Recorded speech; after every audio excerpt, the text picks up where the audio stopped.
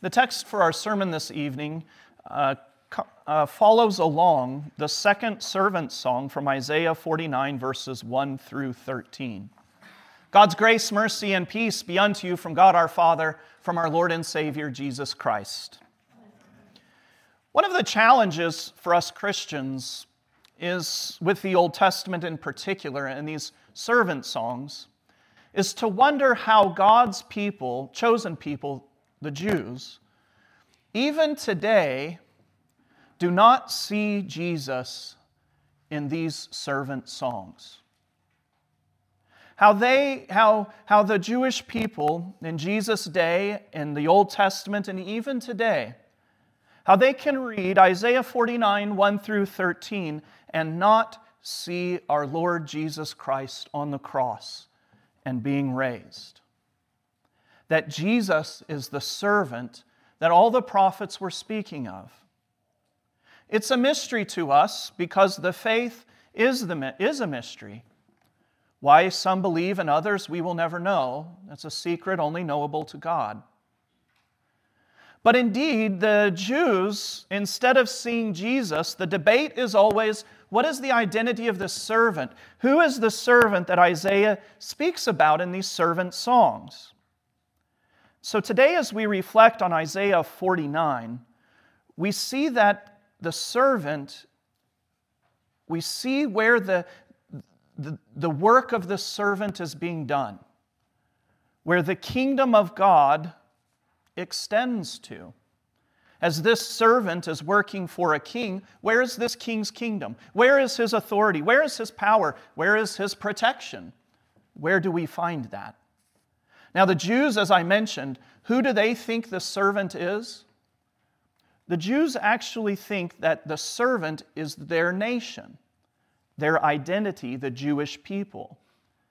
They say that the servant in all these songs is them, is the nation. But we're going to look at Isaiah 49 today and see how this specifically teaches us that it is Jesus, so that indeed we can be confident that Jesus fulfills all prophecies, and also for us in case we meet Jewish people, or even others who don't see Jesus in these texts, and we can share with them the beautiful glory that the gospel is, that Jesus has fulfilled all on our behalf.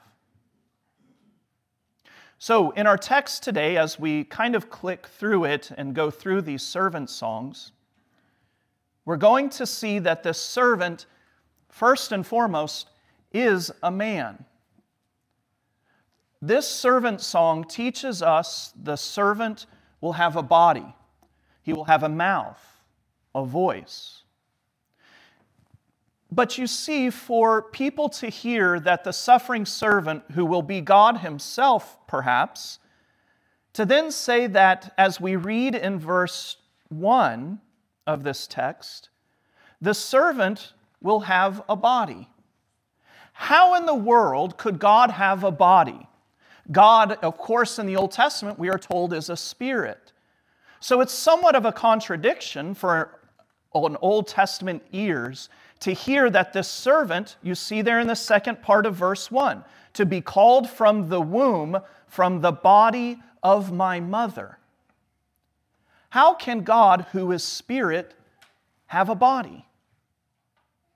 And indeed, in addition to that, how is it that this servant, if he is true God, why would he suffer? Why would he take upon a body? God is spirit. He is above suffering.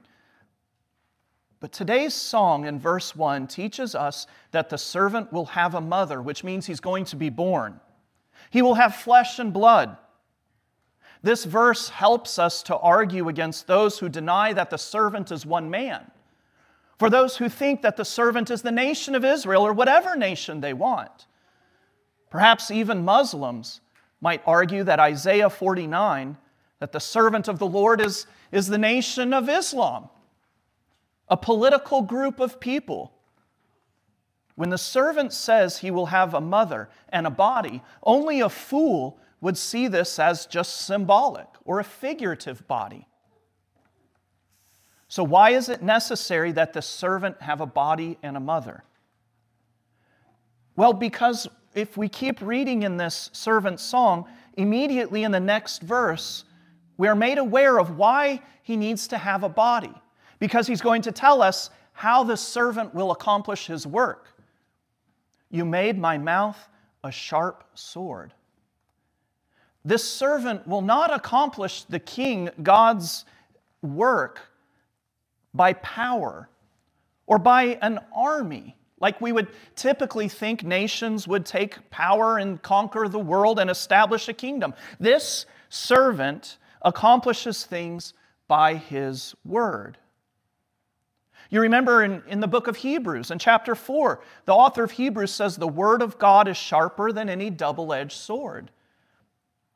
Swords are used to kill and defend. The servant will kill the enemies of God using his word, but that same word will also be a defense mechanism. The kingdom of the servant will be defended with that sword as well. Not with conventional weapons of war. This servant is going to work with his word.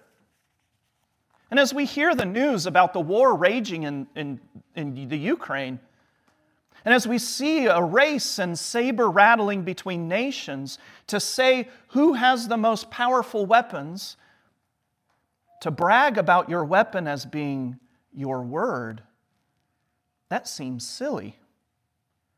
Where the rise and fall of nations rest on who can muster the greatest army, the most deadly weapon, words appear to be a foolish defense, not to mention what kind of an offense.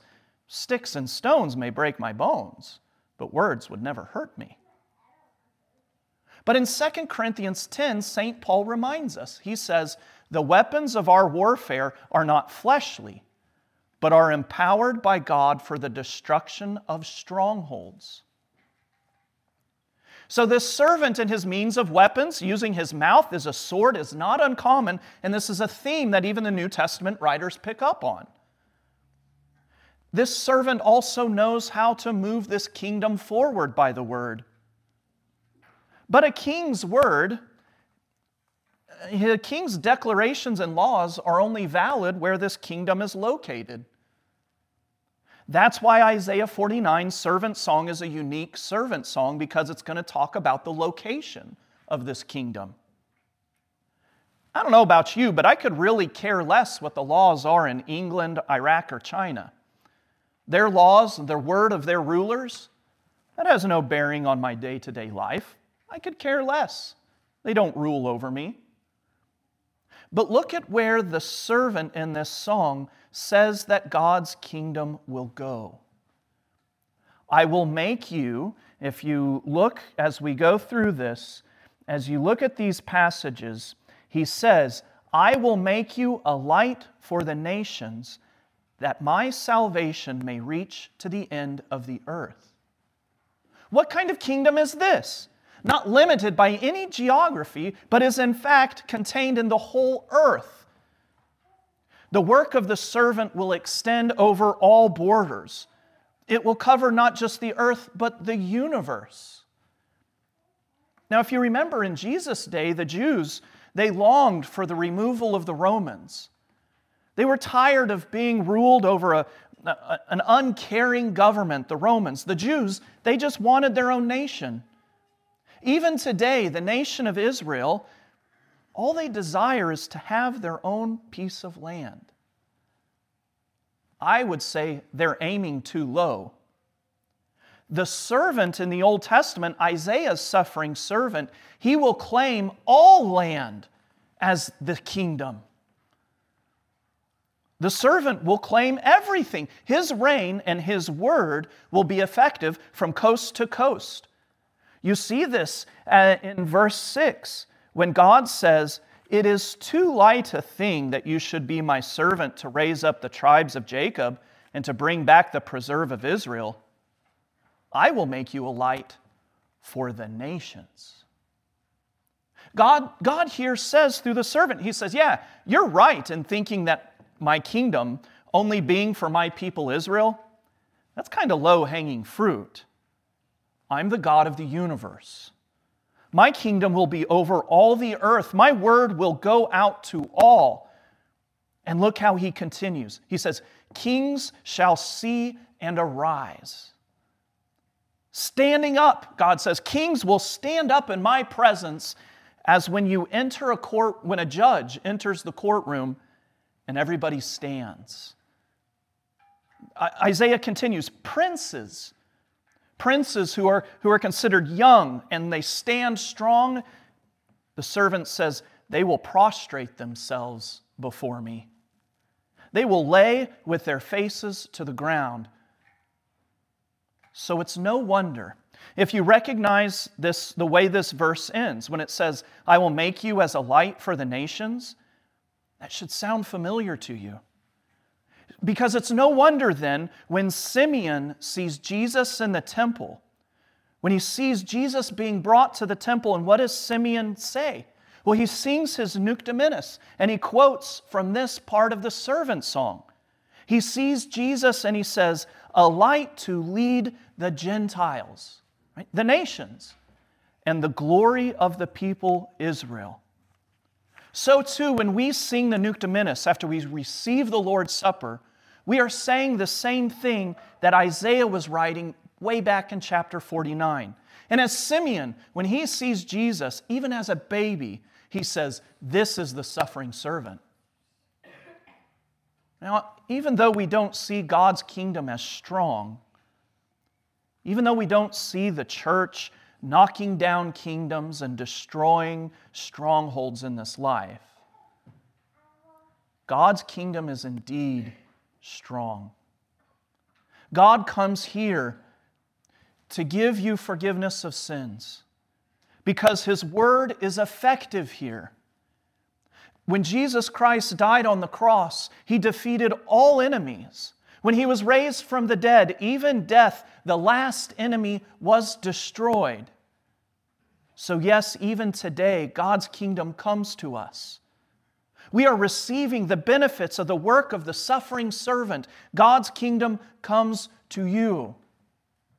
John the Baptist, when he saw Jesus, where is the Lamb of God? Whose sins is He going to take away? Not just Israel, but He takes away the sins of the world. This idea of Jesus as a Savior for all people and all times and all days is not just part of the New Testament. It's buried in all these servant songs, and in particular this one in Isaiah 49. And remember, when Jesus, after Easter, when He's raised from the dead in the end of Matthew, He meets His disciples and He says, all authority on heaven and earth has been given to me. Go and make disciples of all nations, baptizing them in the name of the Father, Son, and the Holy Spirit, teaching them all I have commanded you. The reign of God goes everywhere. Jesus doesn't use His authority to destroy us, but to baptize us. So where can you go to escape this sword of this servant? Where can you go to hide your sins? Is this servant's work, this sword that goes out from his mouth, the Word of God, can you flee from it? Can you find any refuge from the law of God that accuses you of your most secret sins? You cannot hide. His sword cuts through all the defenses you may be set up. All the excuses we tend to make for our sins. Oh, I was tired. I was angry. I was lonely. I didn't know. There is no excuse for sin. There is no refuge for wickedness. This servant's mouth, his word, his sword pierces even between marrow and bone. So we're reminded by this servant song to not hide our sins, but to confess, to repent. Because God did not send His Son into the world to condemn you. You aren't commanded to confess and repent so that He can rub your sins in your face, but so that He can show you that His servant, when He died on the cross, took those sins away. God didn't send His Son into the world to condemn the world, but to save not just Israel, But even in Isaiah 49, we are told to save the world, including you. The one who is with the Father and the Holy Spirit, He gave up the Spirit there on the cross so that we could have the Holy Spirit. He won the war against sin that we have lost so many times. In a time of favor, look at what the servant says. In a time of favor, I have answered you. In a day of salvation, I have helped you. What a great God we have. Thanks be to God, we have a servant who has come not to be served, but to serve. So it makes sense then. You see in our second reading from Revelation, you see, maybe you didn't, you see why I picked this reading for this evening. It makes sense then, as John is given a vision of what God's kingdom looks like. It's all people, all nations. There are no borders. Even now, since Easter has been accomplished, it makes sense that John would see exactly what Isaiah prophesies in our reading today, because the faithful servant has won the victory. Look at verse 9 and following in our servant song on the back side from Isaiah 49. Look how it begins in verse 9. And then following that servant song, and now see that John is taught by the elder. In the Revelation reading at verse 15, the elder who is teaching John quotes this servant song word for word. Let this bring you comfort. Whatever defenses you have put up, whatever excuses you have made, whatever sins, whatever pain causes you to cry and to be sorrowful, take heart today what Isaiah prophesied from years before Jesus even accomplished it. God has always had your comfort in mind. Isaiah prophesies what Jesus will accomplish by His blood. God will wipe away every tear from your eyes, and His kingdom will have no end. And so God's kingdom will come to you wherever you are. What do we pray? Finally, we pray, deliver us from evil, for thine is the kingdom and the power and the glory forever and ever. Amen.